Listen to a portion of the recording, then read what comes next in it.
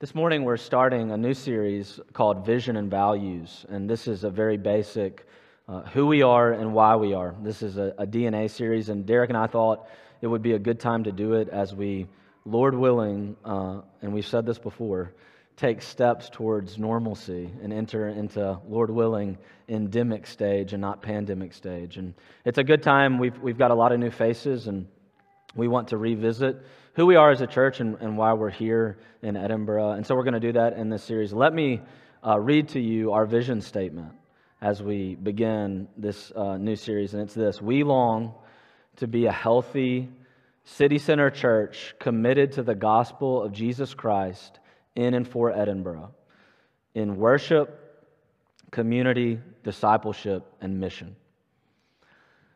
Now, there is a real danger when you do something like a vision series of taking a vision statement and then going and hunting for that vision statement in the Bible.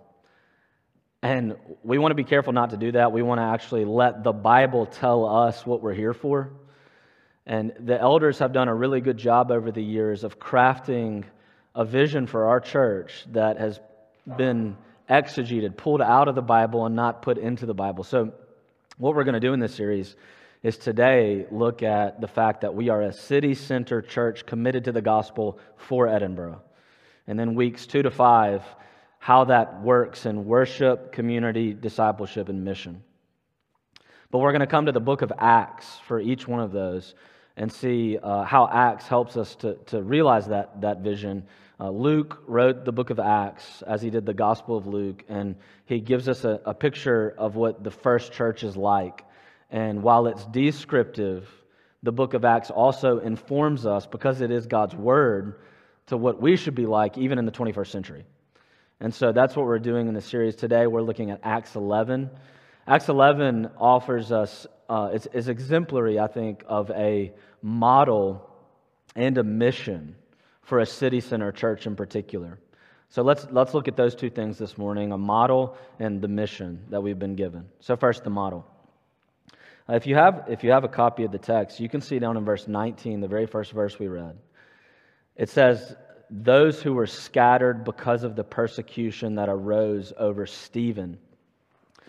Chapter 11 is picking back up from a story that had happened in chapters 7 and 8, and then there was a pause to look at the conversion of Saul, and we're coming back in Acts 11 to the end of chapter 8. And what happened was that Saul, the text tells us, was actually ravaging and raging over hunger for murdering the early Christians. The text uses verbs that are often used in Greek of an animal that's slobbering like a wolf. He hated Jesus and his church so much that he wanted to kill the early Christians. And in Acts chapter 7 and the beginning of 8, he does that. He travels just north of Jerusalem to Judea, and he institutes the execution of Stephen, who was the first martyr of the church and one of the first deacons. And what happened is exactly the opposite of what Saul had hoped for. In the early church, for the first several hundred years, there was a common phrase that Christians would use, and that was that the blood of the martyrs is the seed of the church. And a martyr is a person who bears witness to the facts of the gospel all the way to the point of death.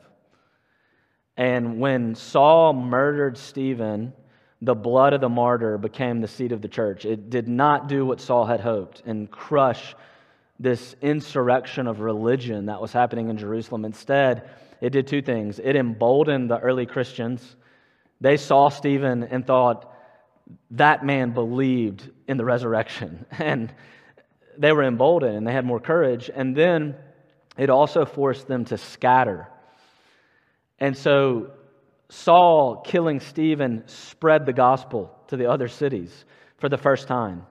And that's actually very important, because at the very beginning of the book of Acts, Luke gives something of a thesis statement for what the book of Acts is all about. And it comes out of Jesus' mouth. He says, "You are to be my witnesses. You are to take the gospel to Jerusalem, Judea, Samaria, and to the ends of the earth." Acts 11 is day one of the gospel moving outside of Jerusalem, Judea, Samaria, to the ends of the earth. And we are on year 1991 now of the same mission. And the reason the church in Edinburgh exists today is because Saul murdered Stephen, and it spread the gospel to Antioch, and Antioch became the hub city for the mission to what we call Europe. And so we come to Acts 11 today because Acts 11 is a pivotal moment that's describing how Antioch becomes the Gentile mission city center church hub. The man who started it all by killing Stephen will become the great missionary that the Antiochian church commissions for 3 different missionary journeys. And it's the background to why we exist here today. So it's an exemplary passage. And what happens here, it's picking back up this story. And at the very beginning, you see in verse 19 and 20 that when these Christians flee from Jerusalem and Judea, they go to Antioch. And there are, in this time, Aramaic-speaking Jews, which was the common language for Jews in Jerusalem. And there were Greek-speaking Jews. And the Aramaic-speaking Jews go to Antioch and they preach to the Jews in the Jewish sector of the city, in the synagogue there, as they always did. The gospel, they were wrestling, these 3 chapters before it are all about how the gospel is for more than just the Jew, but also the Gentile. And they're awakening to that. And it's almost as if we're told here in verse 20, but there were some Christians, some Jewish Christians from Cyprus and Cyrene who really just didn't know better. And they go to Antioch and they're Greek-speaking. The New Testament calls them Hellenists. And they start telling the gospel to the Greeks and Gentiles and Romans in Antioch. And all of a sudden, the Gentile church, along with the Jewish church, the Christian church, comes together and booms and spreads throughout Antioch. And this is really the first moment that there is a blossoming of a Gentile Christian community within the first century. It's when the church goes to Antioch and these Greek-speaking Jews start to tell everybody, not just Jewish people, about the gospel. And Antioch, why Antioch? And that's the point here. Antioch was the Roman military and administrative capital of the east of the Roman Empire. In this time, they called Antioch the Queen of the East. And it's very important to understand that the population in the first century was much less than half the world population today, the world population. And Antioch has, it's estimated by most scholars, more than 500,000 people in its city. Meaning that it's the same size as Edinburgh, but it's in a time when there's about 30 to 40% of the global population as we have today.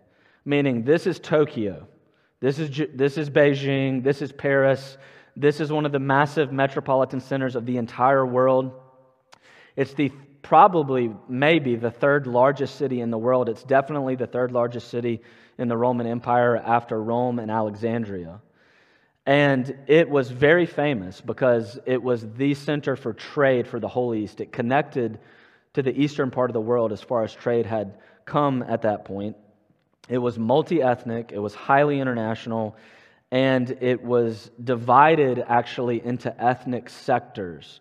So there would be actual walls throughout the city that divided different people groups from each other. There was a Jewish sector with its synagogue, and that's where we see the Aramaic-speaking Jews go to tell the gospel for the first time. But then there was a sector that had a temple at the center, a cultic center to Apollo and Daphne, Roman and Greek gods and goddesses.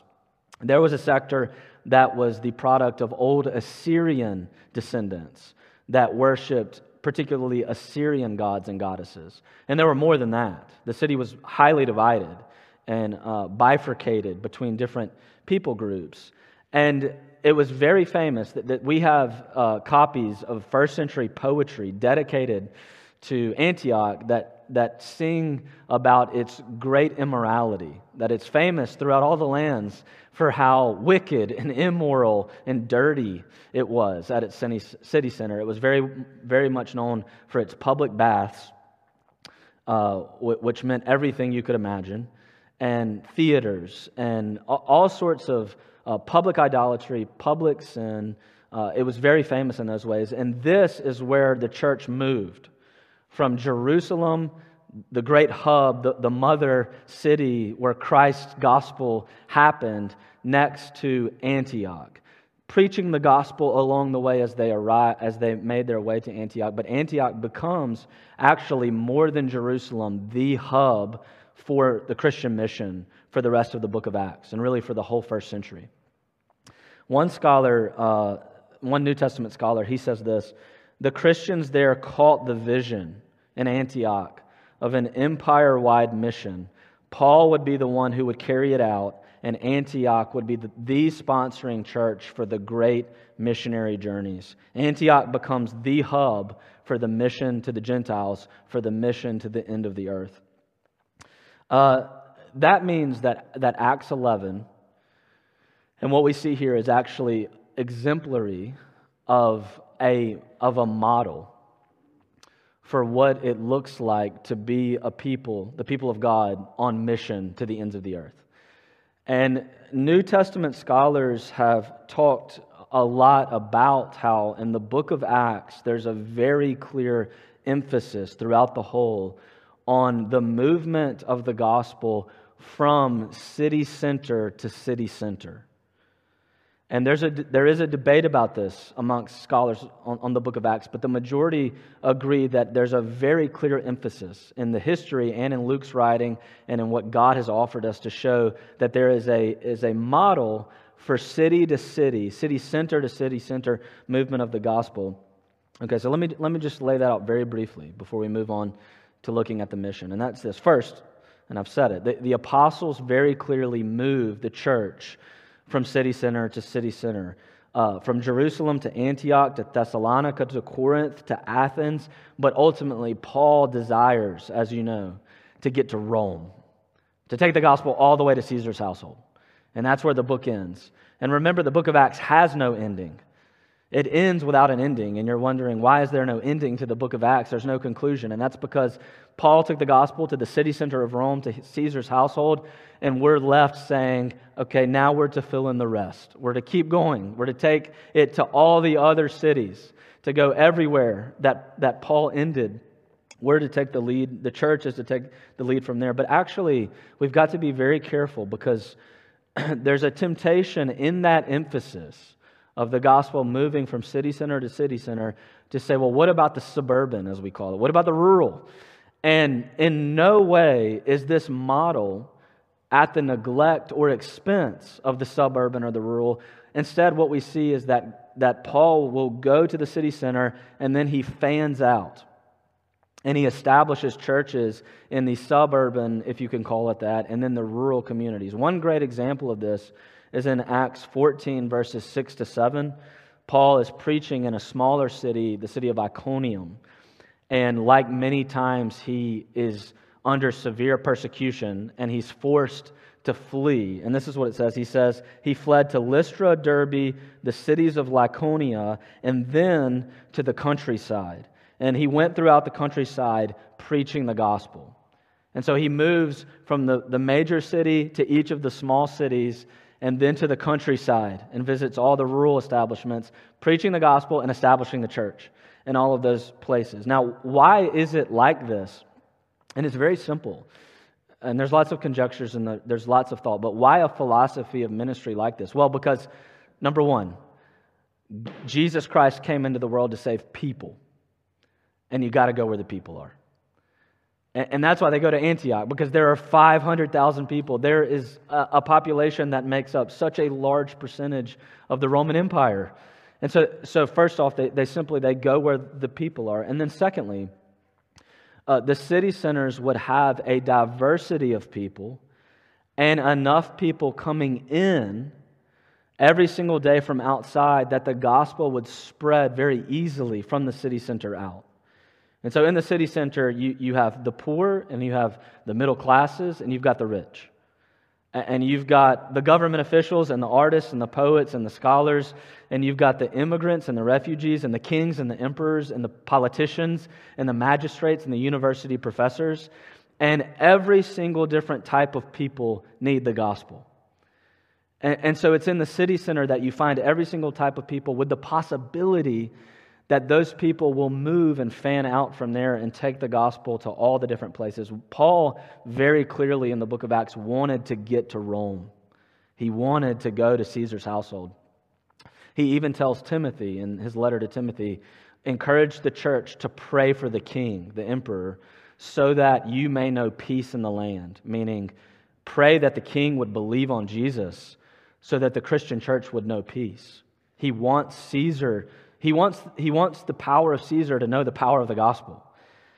And so that's the model. Now, secondly and lastly here, very simply, we've already said it, then the city center churches often would form hub mission churches that would be interested in sending people out everywhere to plant, to take the gospel to other places. There was a deep relationship to the mother kirk, the mother church, in every single one of these episodes. And we see that here when Jerusalem hears about what's happening in Antioch, they say, we've got to send somebody. So they send Barnabas. And Barnabas goes up, he trains the Christians that have become Christians. He makes sure there's a pastor in place. He rejoices with them. He stays with them. He recruits Paul. Barnabas recruits Paul and then prepares to send Paul out on his missionary journeys. Antioch becomes a hub for church planting all across the Roman Empire. Now, we here want to, if you've been around St. C's for a while, you know we long and we are a church planting church by God's grace. And we want to participate in that biblically driven model. And it's so important today to see this model afresh because in the year 1900, the turn of the 20th century, 14% of the world population lived in an urban context. 14. In 1968, we reached a point where 50% of the world population lived in a city. And in 2011, 75% of the world population lived in a city. If the numbers stay as they are in 2050, there will be more people living in cities than there is currently in the world right now. More people living in cities in 2050, in urban centers, than there is a world population today. And so many of us are very aware of the urbanization of the world that has happened over the last century. And Edinburgh and Glasgow both are growing about 0.5% per year, which means 26 to 32,000, Edinburgh and Glasgow. 26,000 people are moving to Edinburgh every year, new people, and Scotland's population remains stagnant, which means that it's urbanizing. People are coming to Edinburgh and Glasgow, about 30,000 every single new people a year. And so as more people come, more Christians are needed. And we want to see more Christians rise up, and we want to see more ministry happen, and we want to see more churches. And that's why we've shown this video today about the Healthy Church Hopes and the 30 by 30 hopes for planting 30 churches by 2030. It's right here in the book of Acts. It's a model. Now, at the same time, we could talk about this and really miss the point, which is the mission. So let's think briefly about the mission that's also here.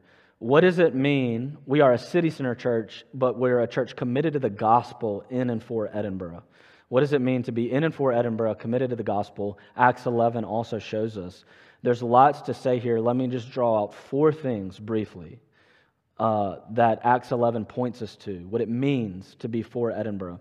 First, we've got to be a gospel. We're called, I think, in this chapter, to be a gospel-sharp church. In verse 19 and 20, we're told very clearly, whether it was Jerusalem, Phoenicia, Cyprus, Antioch, they moved and they preached the gospel. This is very simple, but the emphasis, the mission was the gospel. the proclamation of the gospel. Now, we've got to be, to put it in this terminology, gospel sharp. This week marks 1 year anniversary of a surgery that I had to have, February 12th of 2021. Now, some of you have had much more major surgeries than the surgery I had. But I had to have 6 incisions in my abdomen for it. And, if you're a person today that's had a surgery or you're facing something like that, when that happens, you start thinking about the details of medical procedure unlike you in a way that you never have before. And you want to know, what are the instruments that are being used? How many times has the doctor done this? Have you always been successful? Right? I want to know numbers. I need to see stats, all of it. And one of the most simple things that you think about when you're facing surgery, perhaps, is that most of the time when you're wielding a knife, you really don't want it to be razor sharp. When you're slicing butter, when you put a knife in your child's hand to put butter on toast, you don't want that thing to be razor sharp, not at all. But when the surgeon's coming, you want to know who sharpened the scalpel. Is it ready? Because what is the surgeon doing? The surgeon is trying to cut you with the most sharp possible blade. Why? Because in cutting you with great precision, you have a much better chance of healing perfectly, right? And with a great scalpel, he can go in and he can pull out the rot and the death and the disease and put it all back together again.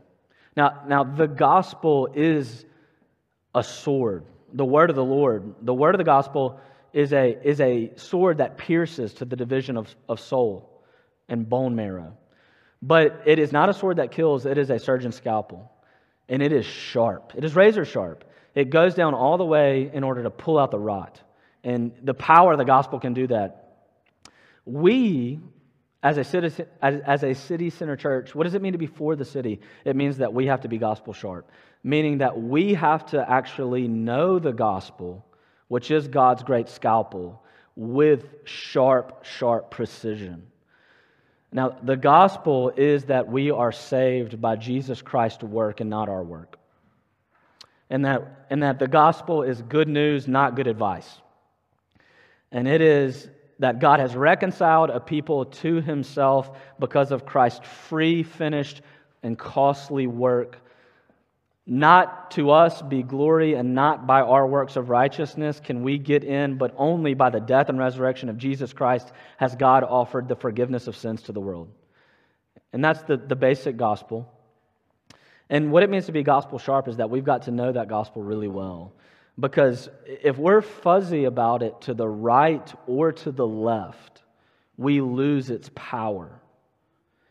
And for example, you can go to the right of the gospel by being a religious legalist, by maybe talking about Jesus, but also having too much of an emphasis on works to the point where your morality becomes the thing that actually saves you. That would be to move to the right. But there's also a move to the left. There's a legalism that's to the left. And Tim Keller calls it humanitarian legalism. And that's where we become a community that says, we're all about gathering people together. And we are. And we're all about cutting through the animosity that exists in our society. And we want to see the different races and ethnic people groups come together. And we want to see male and female come together, not in enmity with one another, Genesis 3. We want to see rich and poor come together. And there's a way of missing the gospel with that message. There's a way, in other words, to put it like this. Secondly, we've got to not only know the gospel well, but let everything else we do in worship, community, discipleship, and mission be gospel-soaked and saturated, be founded by the gospel. In other words, we love here at St. Columbus hospitality. And one of the reasons Heather and I loved this church from top to bottom when we moved here in 2013 was because we were so well loved by your hospitality. And we've come back in part because of that. And it's a unique place that has deep affection for one another. But there's a way of saying, we love hospitality, we love to bring people together, and forgetting why. Why is it that we love hospitality? We love hospitality. We love hospitality because in Christ's death and resurrection, God has gathered a people once scattered by sin and set against one another by the power of the cross of Jesus Christ. We love hospitality because in our hospitality, we say, I want you to experience the grace of the gospel like I've experienced, no matter who it is. I want the sin and animosity that has separated us to be no more because of Jesus Christ, because of His death and resurrection, because we can turn to one another and say, He saved a wretch like me. You too, we can come together no matter what background, American and Scot and English and wherever you might come from, whatever ethnicity you might be, and say, you too, you've experienced the power of this gospel. We've got to be gospel sharp and gospel soaked because otherwise we might just be a humanitarian social club. But instead we are called here to be gospel sharp. Now secondly, and much more briefly, we've got to be an empty and hungry church. Acts 11 teaches us that. You see here that the power of the movement of the gospel from Jerusalem to Antioch was the power. Where was it? In part, it was subjective. It was that all these Christians saw Stephen martyred, and they were actually emboldened. And so they would go preach. But the objective power, the power underneath the power, we're told very clearly in verse 21, the hand of the Lord was with them. And we said it twice this morning already. We can build things, but unless the Lord be the real builder, we will build in vain. We've got to be empty as we take the gospel to the city before God and say, without the hand of the Lord, this will not work. And so we've got to be hungry and ask God for that. That means we talk a lot around here about revival. And revival is... Revival, what is revival? Revival is simply an intensification of the work of the Holy Spirit through the normal means of grace, through preaching and prayer and witness and good work. An intensification of the work of the Spirit where He chooses, He desires to bring an unusual amount of people into God's kingdom at one time. That's a revival. And revivals, if you look at revivals throughout history, the precondition of revival is always the same. Revivals happen most often in history when people spend seasons before God in intense kingdom-focused prayer. And so this text says, without the hand of the Lord, we cannot do this. And so we've got to be big, bold, intense, kingdom-centered prayer people. Thirdly, of four, Acts 11 calls us also to be a city center church. How does it do that? How are we called? Why are we called to be a city center church? And the answer is very simple. Because we are a city center church. None of us planted St. Columba's. We received it. And we're here. And we are a city center church. We're on the Royal Mile. And there are all sorts of audiences out there. Students, tourists, university professors, the poor, the middle class, the wealthy, the immigrant, the refugee that come into the Royal Mile and into our church quite often. And so we're called to do something very important with the gospel message, and that's to contextualize. Now, very, very quickly, let me show you this. In verse 21, it says that when the Hellenists go into Antioch to preach, they preached the Lord Jesus. And that's a very key phrase, because if you look at the way it's written every time the Christians take the gospel to the Jews, it doesn't say Lord Jesus. It says they talked of the Christ. Why? Because the Christ is the word for Messiah, the anointed one. Meaning the Jews knew the Old Testament, and so they contextualized. They went to the synagogue and said, let me tell you about the one that your Old Testament tells you about. But when they came to the Greeks who didn't know the Old Testament, they spoke of the Lord Jesus, because that word Lord in Greek is Kyrios. In Kyrios, the word Lord is the word that was very commonly used to refer to the emperor of Rome. And the emperor of Rome demanded that he be called Lord. And you see what they're doing. They're saying, yes, you call this Caesar Lord, you Greek, you Roman, you Gentile, but I'm here to tell you that there is a greater Lord who's truly divine, and it's Jesus. And you see, everywhere they took the gospel to every sector, they would contextualize. And contextualizing is not giving people what they want to hear. Instead, it's telling the truth, showing how the Bible answers the questions people are asking in a way that they can hear it. And we see that very clearly. And how do we do that? That's a long answer. We hope to treat that on Wednesday nights in the next series. But we're called to be a city center church that speaks the gospel in every context that God has put each of us and as a community to the audiences that God has put us in front of in a way that they can hear it. Fourth and finally, Acts 11 teaches us that we've got to be a broad and not a narrow church. Very simply, in verse 22, we mentioned this earlier, Jerusalem heard what was happening in Antioch, and they sent Barnabas. And they said, we have got to be connected to this. And we've got to train the Antiochian church, and we've got to support them. And Barnabas, as an elder of Jerusalem, becomes the planter in a way in Antioch, the establisher, the pastor, and he sends out Paul, from that. Now, a narrow church is a church that is insular and really disinterested in the work of other churches. It's one that is so interested in the particular institution of their church that they're not interested in what's happening in other places where God's hand might really be moving. And what we learn here is that the church in Acts was always a Catholic church. Now, don't run out on me on that, okay? Not Roman Catholic, not at all, but truly Catholic. The word Catholic in the Nicene Creed, it says the church is one holy Catholic and apostolic, meaning Catholic is just a word that means universal, everywhere, connected. What does it make? How do you get into that church? Believe in Jesus by faith. That Jesus Christ is your Savior, you're a member of the universal church everywhere. And so a broad church sees that because the church goes everywhere, we want to celebrate what God is doing anywhere where God's hand is clearly powerful. And so we want to go and plant churches. And if we see a place where God's hand is powerful, we want to celebrate it. We want to send resources. We want to be a city center church that looks for the connections that the gospel makes all around. First in Edinburgh, then in the surrounding communities, Haddington and Winchboro, and then all of Scotland. And we see the calling here to be a broad church, not a narrow church. That means that we are called to really lean into, as empty yet hungry people, our calling to be a city center community for the gospel. Because, and this is the last sentence, because the gospel is the power of salvation.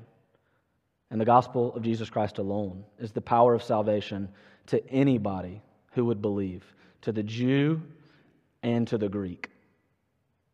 And so let's pray and ask that God would do a great work. Father, we ask that you would stir us up as a city center community, that we would be moved in love for our great city and for this land, Scotland, and for the United Kingdom and for the world, Lord. And so we ask today that you would create a clean and affected heart within us by the power of the Spirit as we turn to sing now of your great gospel.